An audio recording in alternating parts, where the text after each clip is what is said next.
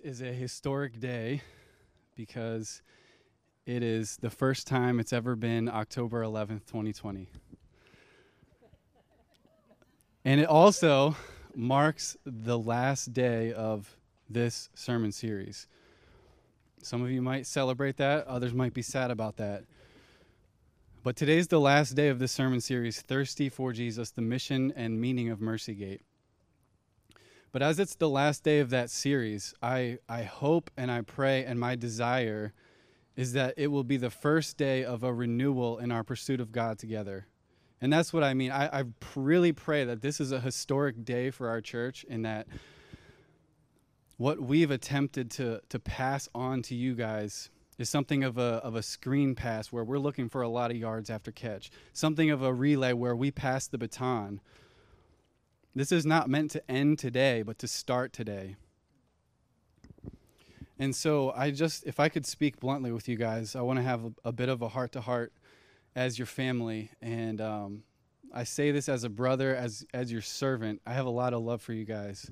And so I pray that this lands softly and lovingly.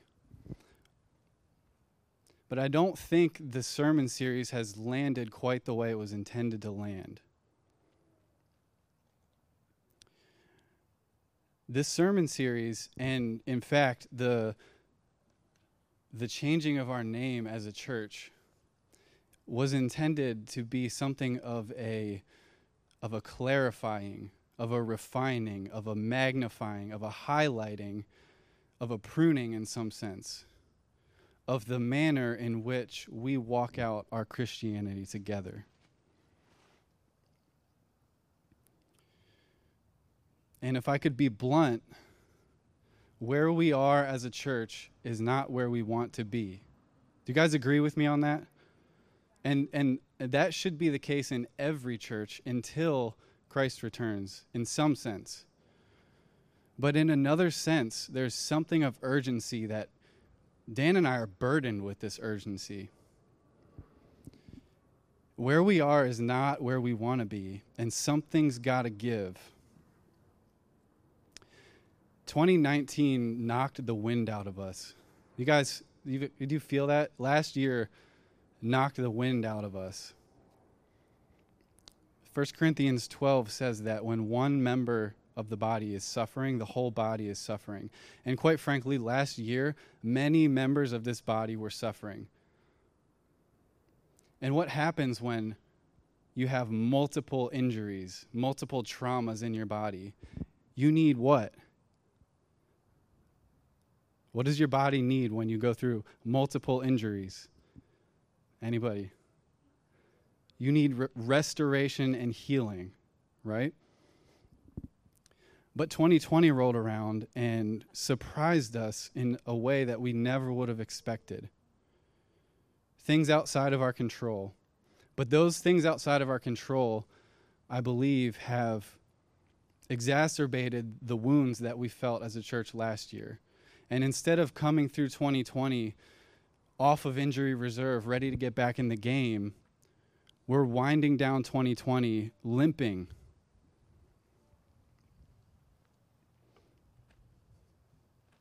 And so there's an urgency that we feel, specifically when it comes to these particular themes that we've talked about the last 5 weeks.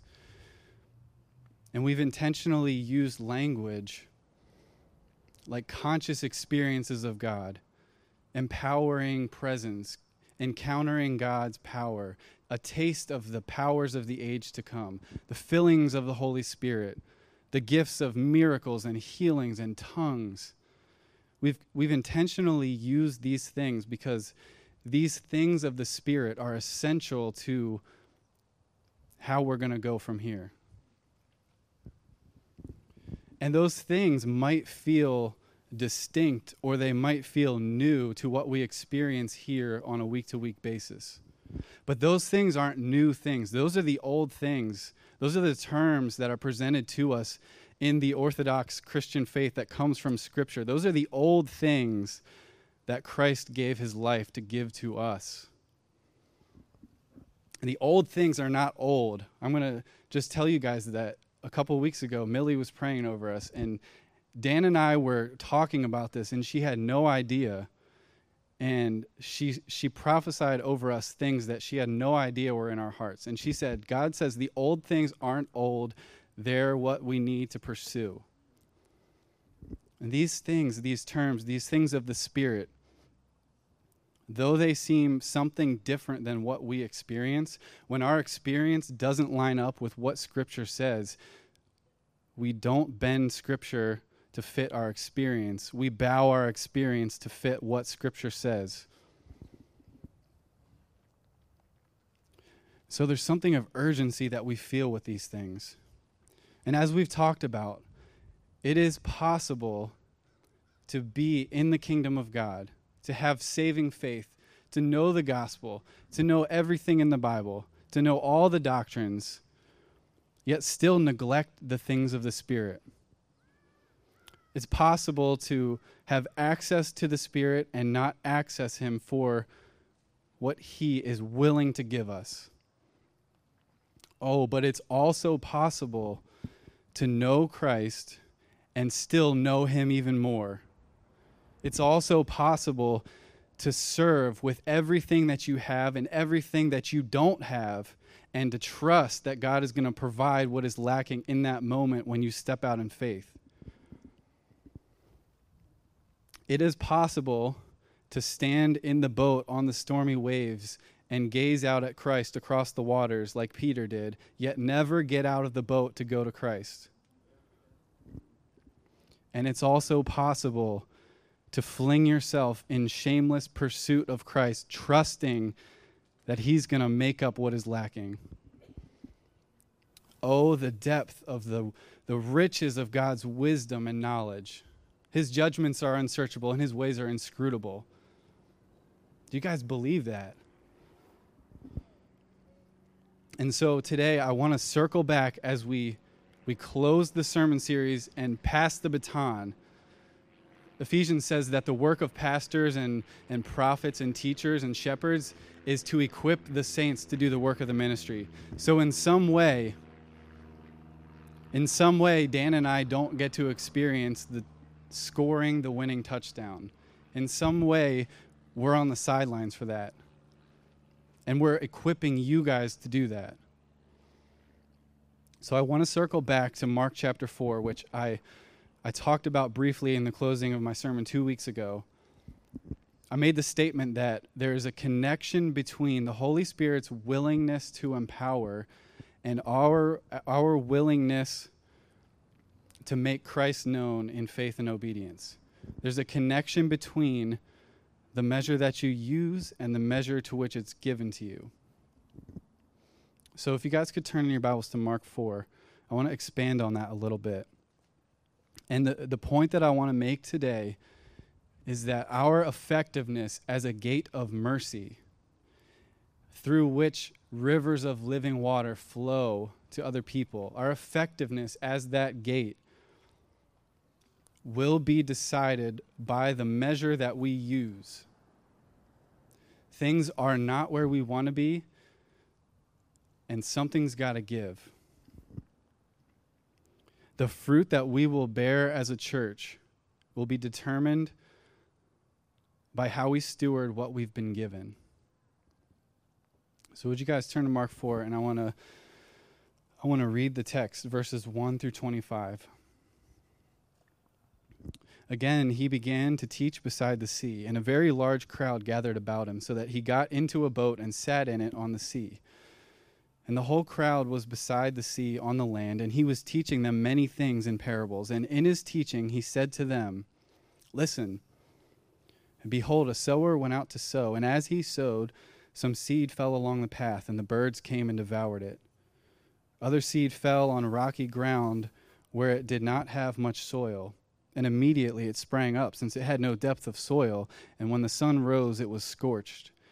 And since it had no root, it withered away. Other seed fell among thorns, and the thorns grew up and choked it, and it yielded no grain. And other seeds fell into good soil and produced grain, growing up and increasing and yielding 30-fold and 60-fold and 100-fold. And he said, 'He who has ears to hear, let him hear.'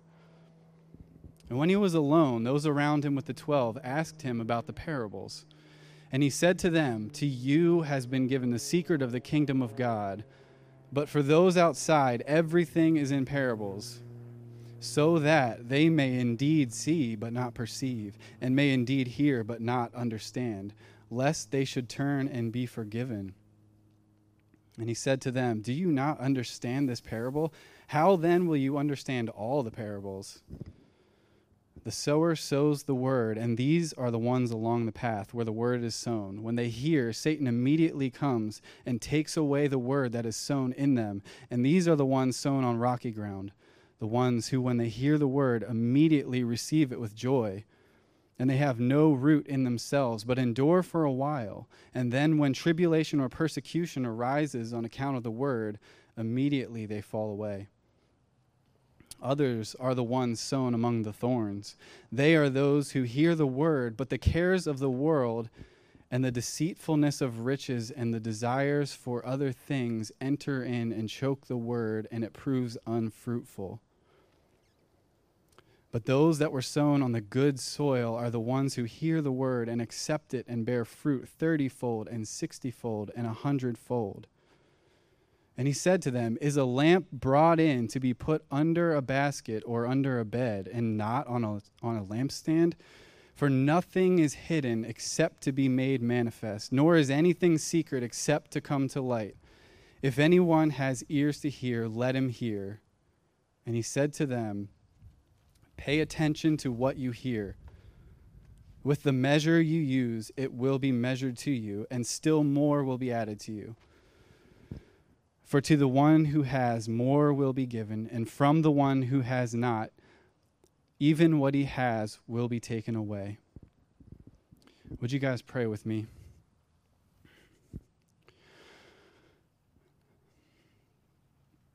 Lord Jesus, we come before you this morning in desperate need of hearing from you, and we come in desperate need of being able to receive what you give to us.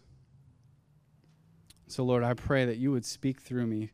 And, Lord, would you till the soil of our hearts to hear this word in such a way that bears fruit. And, Lord, I pray that today would mark a historic day in our church as Mercy Gate. Lord, we want to see you honored and glorified and lifted up and exalted right here among us. We want to see more people in this family. Lord, we want to see you just glorified in our gatherings. And so, Lord, use the things of the Spirit. And Lord, I pray that you would enable us and help us to partner with you in using those things that you've given freely to us. Lord, help us to trust and obey. In Jesus' name, amen.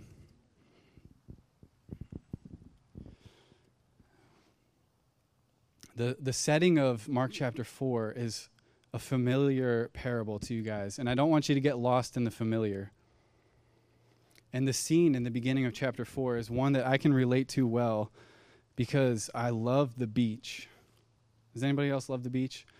I love the beach, and we're planning to go to the beach this week, so I'm excited. And this scene resonates with me because there's something about being beside the sea that speaks of God's grandeur.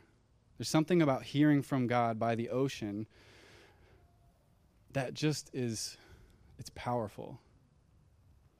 And so here we see that Jesus must have felt something of that, right? He spent a lot of time by the sea.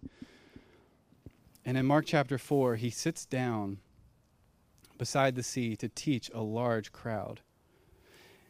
Up until this point in the Gospel of Mark, Jesus has demonstrated his authority in powerful ways to the point that a large crowd was pressing and seeking after him. They were gathering around him so tightly that he had to get into a boat and push back from the shore to be able to have some separation to teach. And it's in this context that he brings this parable that I believe you guys all know. I hope you guys know it. But I want to call your attention to the conversation that happened after he shared this and finished teaching to that large crowd. Look at verse 10. When he was alone, those who were around him with the 12 asked him about the parables. Something didn't click with the disciples. Surprise, surprise, right? But they asked him about it. But they couldn't figure out why he was teaching in obscure, abstract ways. They didn't get the meaning of what he was saying. But his answer doesn't really seem to answer their question. It actually is more unsettling, and it's even more obscure, because here's what he says.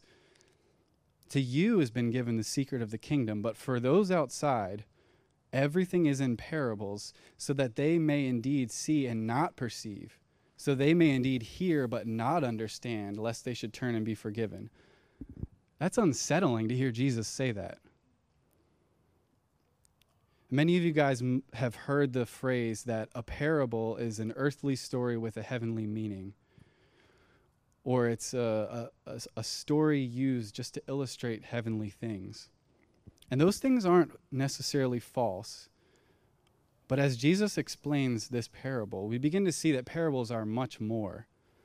Was Jesus intentionally excluding people from his kingdom?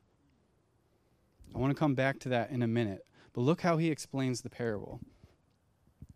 He says in verse 13, if you don't understand this parable, how are you going to understand all the other parables? There's something unique about this particular parable that explains the method that he used to teach.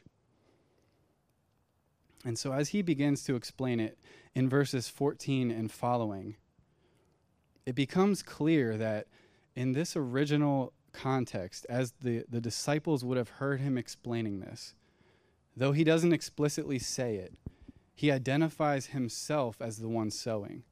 And in Mark, up until this point, with the exception of John the Baptist briefly at the beginning, Jesus is the only one doing teaching in the Gospel of Mark, and he's doing so with authority.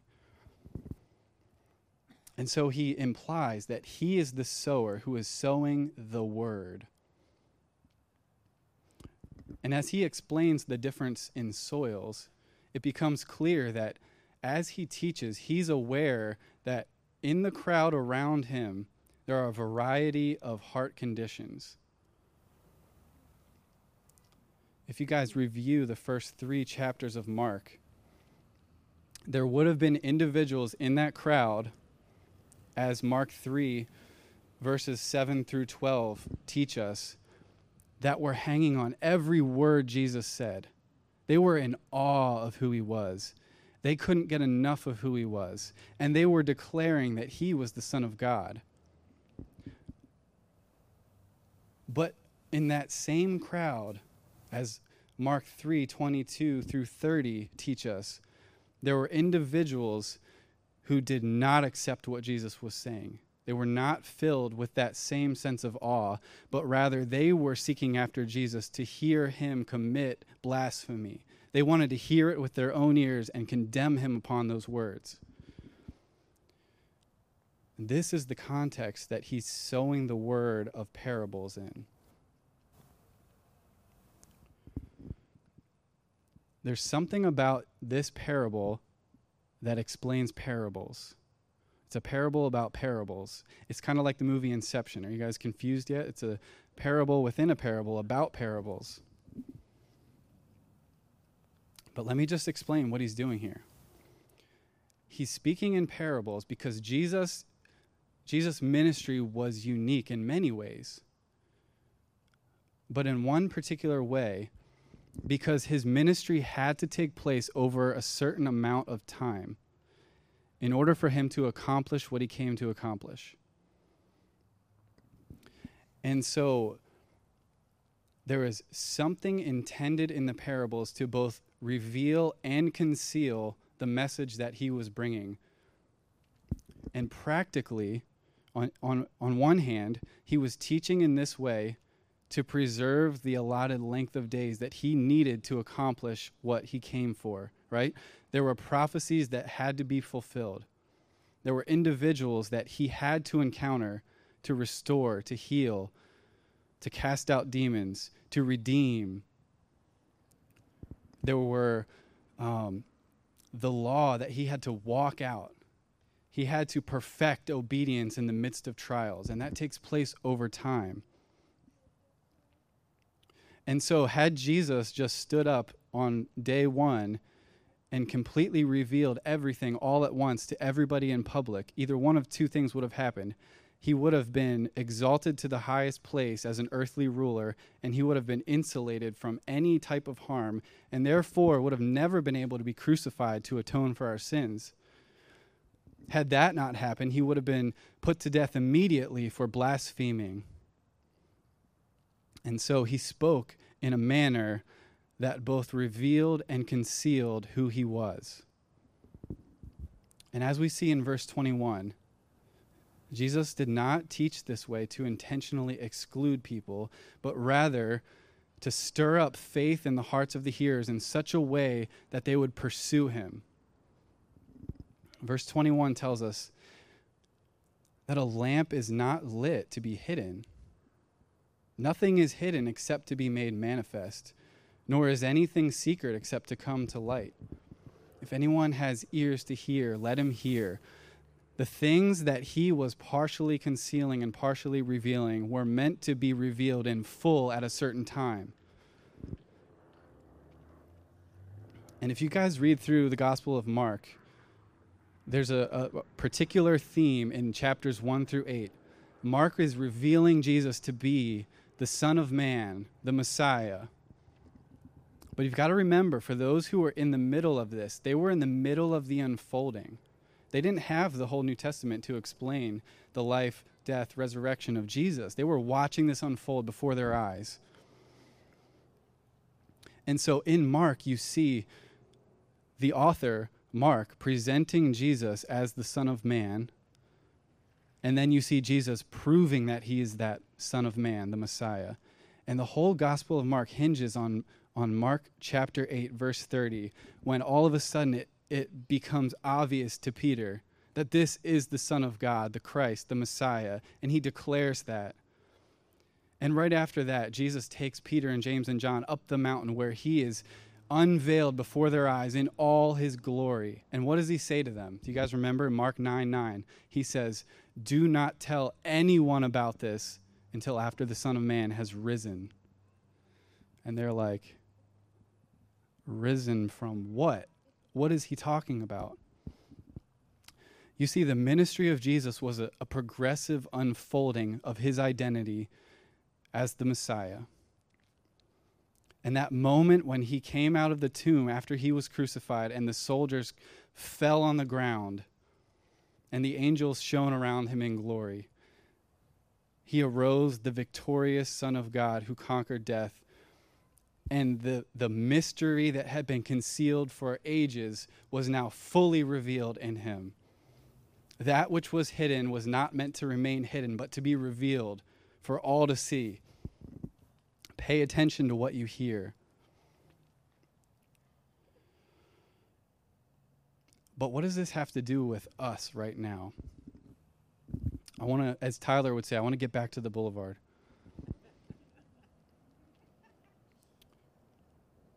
Mark uses this language in verses 21 through 25 that Matthew and Luke use the same language in several different contexts.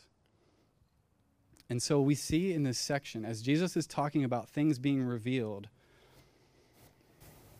we see something of, if I could call it this, a kingdom catchphrase. Jesus had these phrases that were repeatable, that were simple one-liners, that were truth about who he was and the kingdom of God that could be applied in many different situations. And honestly, I'm thankful to God that he teaches us in that way because we need repetition. We don't get it the first time. If the disciples who walked beside him and saw him with their own eyes didn't get it the first time, how much less do we? But he uses this kingdom language. And so while in some sense this parable is speaking directly about Jesus revealing himself as the Messiah, he's also speaking this knowing that this act of sowing is going to be transferred. Just before this, in Mark chapter 3, verses 13 and following, it tells us that Jesus went up on the mountain and called to him those whom he desired, and they came to him, and he appointed them for what? So that they might be with him, and he might send them out to preach and have authority to cast out demons. So as he's speaking about himself sowing the word of who he is, he's also knowing that when that moment comes that he is fully revealed, the act of sowing is going to be transferred to his followers. The act of revealing, once it fully takes place, is going to be passed on to his followers, to his sent ones.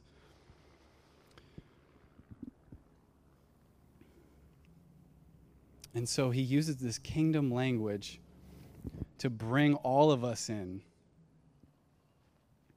It's not just that we need to respond to the message of Jesus as the Messiah with good soil. We do. That is very true, and that's essential.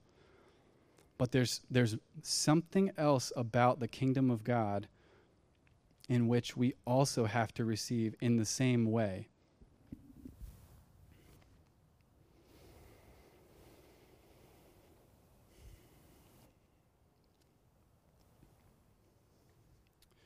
I want to direct your attention to Galatians chapter 3. With that in mind, in order for us to receive the kingdom of God, it's essential that we hear the seed that Jesus declared, that he is the Son of God who is necessary to save us. It's essential that we enter the kingdom of God in that way. There's no other way into the kingdom. That's the entry-level doctrine. But Paul would say in Galatians 3, let me ask you this. Did you receive the Spirit by works of the law or by hearing with faith? Are you so foolish, having begun by the Spirit, are you now perfected by the flesh? You guys catch that? If we enter into the kingdom of God by hearing the word about Christ and responding in faith, then how could we assume that every day in the kingdom afterwards is anything less than that?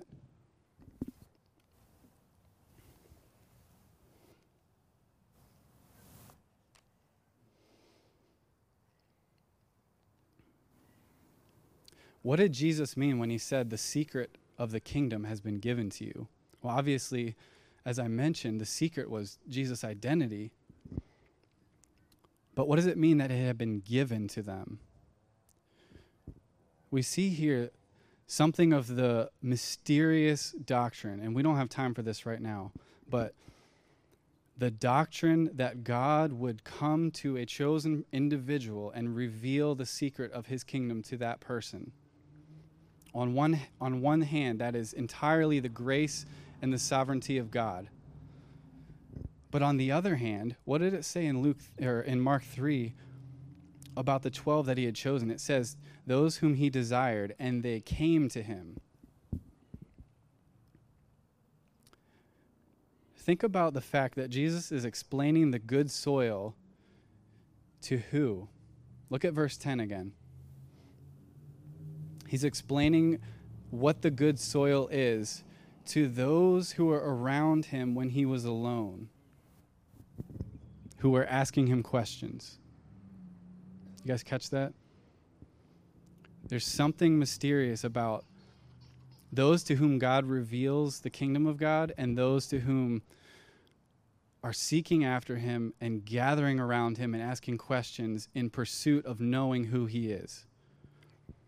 It's the mysterious connection of grace and faith. It's the connection between hearing and receiving and obeying. It's the connection between, dare I bring this up again, faith and favor. You see, it's all intertwined. Those to whom the secret of the kingdom was revealed were those who had hearts that were conditioned by faith. The soil of their hearts was humble faith inclined to obey. It's also interesting that he says the good soil are the ones who hear the word and accept it and bear fruit. There's something about hearing in faith and bearing fruit. In one sense, the faith bears the fruit, and in another sense, bearing the fruit proves the faith. It's the same thing James talked about. Faith is proved by works. It's proved by obedience. It doesn't come by works. It's proved by works.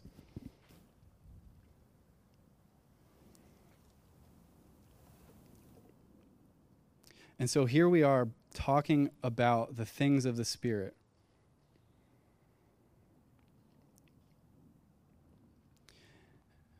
Dare I say that as the writer to the Hebrews would say in chapter 5, we've got to mature past the elementary doctrine of Christ. It sounds shocking. We're a gospel-centered church. One of our highest values is that we're gospel-centered. But there's something to growing into maturity past the elementary entry-level doctrine that gets us into the kingdom.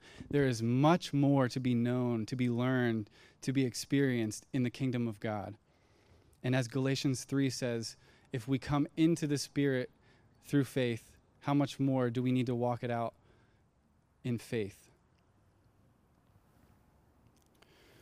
I'm reminded of 1 Corinthians chapter 2, verse 10.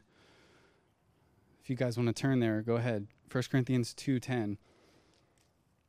Paul says, the Spirit searches everything, even the depths of God. Who knows a person's thoughts except the spirit of that person which is in him? So also no one comprehends the thoughts of God except the Spirit of God. Now we have received not the spirit of the world, but the Spirit who is from God, that we might understand the things freely given us by God. And we impart this in words not taught by human wisdom, but taught by the Spirit, interpreting spiritual truths to those who are spiritual. There's something about the seed that Jesus sowed and then passed on to those who would continue sowing. It's not only this elementary doctrine of Christ that he has saved us. He's essential to our salvation. We can't get away from that. Everything we do rests on that. But we've got to grow into maturity on top of that truth, on top of that doctrine. We've got to understand deeper and deeper the heart of God. And as Paul wrote in 1 Corinthians 2, we can only do that by the Spirit. We cannot learn spiritual truths about a spiritual God without the Spirit interpreting it for us. And how do we receive that? The seeds that bore fruit on the good soil are the ones who hear the word and accept it and bear fruit. Pay attention to what you hear, because the measure that you use, it will be measured to you. In this context, the measure of hearing in faith that you use, the understanding will be given to you. But when we expand that to a kingdom theme, remember, Jesus operates in kingdom economy, right? We live in an upside-down kingdom. I just heard it described this way. In the kingdom of God, if you want to live, you must die. If you want to receive, you must give. If you want to go up, you must go down. That's the kingdom of God. And honestly, it's the kingdom of the world that's upside down. God's kingdom is right.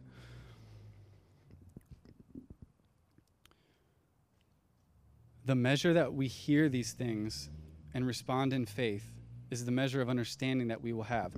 But as that act of sowing is passed on to us as his followers, here we're just going to blow the doors off the whole thing. In this text, we're the soil. But when Jesus ascends to heaven and passes on the ministry to the apostles, now we become the sower, right?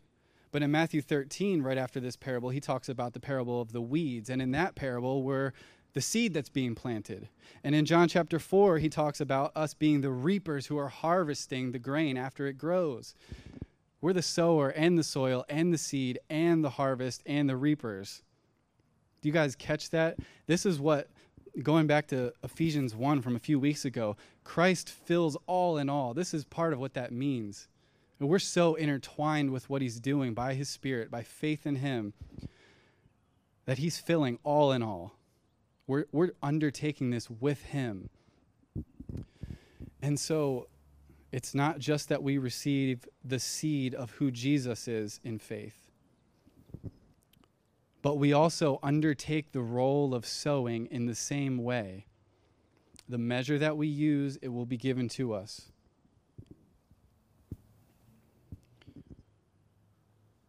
Just that term, the measure, I just want to point out that it's a container used to measure seed. It's a very simple concept. If you're making a recipe at home, the measuring cup that you use is the amount of ingredient that's going to go in the recipe, right? If you're an ancient Near Eastern farmer, the measure that you use to scoop up your grain is the amount of seed that's going to be planted. The amount of fruit that's going to be born is directly related to how much seed is planted, right? If you plant one seed, you're not going to have a whole field of crop.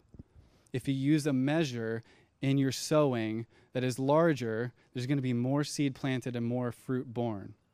It's a simple concept, and it's the same thing as saying you reap what you sow.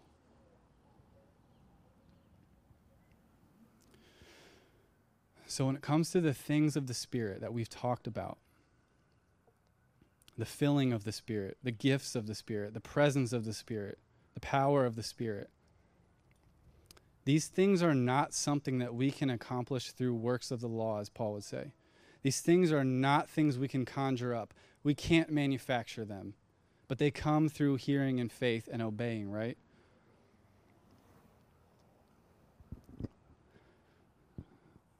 The measure that we use in pursuing the things of God, namely God himself working through us, is the measure to which we're going to bear fruit. Our effectiveness as a gate of mercy is going to be directly influenced by how we use what we've been entrusted with.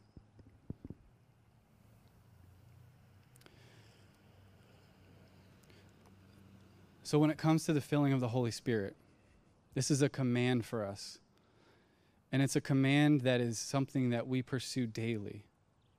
How can we apply this to the filling of the Holy Spirit?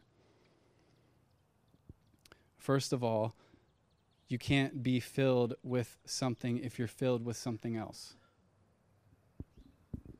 You can't be filled with the Holy Spirit if you're filling yourself with other things. When you wake up and you feel empty, what do you fill yourself with? When you're in the middle of the day and you've encountered the opposition of this world and sin and your ugly past, when you've encountered that in the middle of your day-to-day routine and you feel empty, what do you fill yourself with? When you're falling asleep at night, what do you fill yourself with?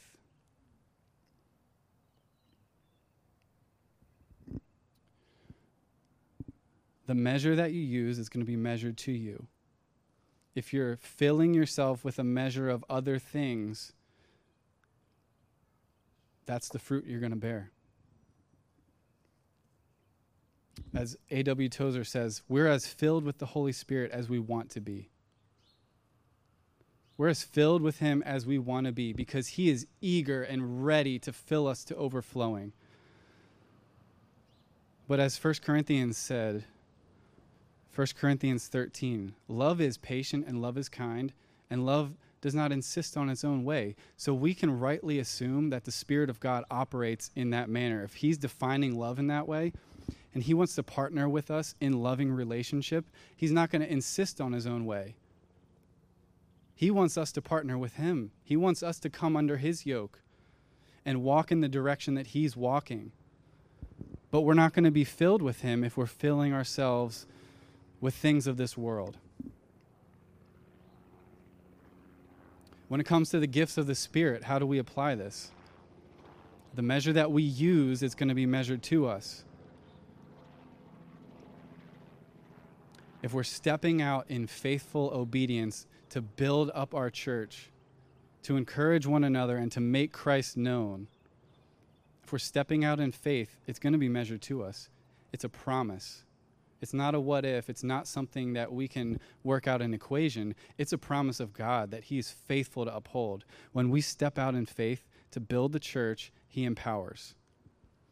If you step out in a way that you can control, that is something you can naturally accomplish on your own, you're not going to see the same empowering. Does that make sense? If you're trusting in yourself to do it, then that's the fruit you're going to bear.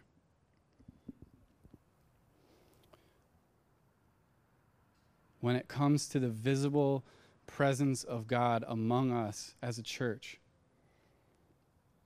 the measure that you use is going to be measured to you, plus more. I don't want to leave that part out. Plus more. To the extent that you devote yourself to the people of God and the worship of God among the people of God, his presence in a noticeable way will be measured to you. If you're not devoted to that, he's going to patiently wait until you pursue.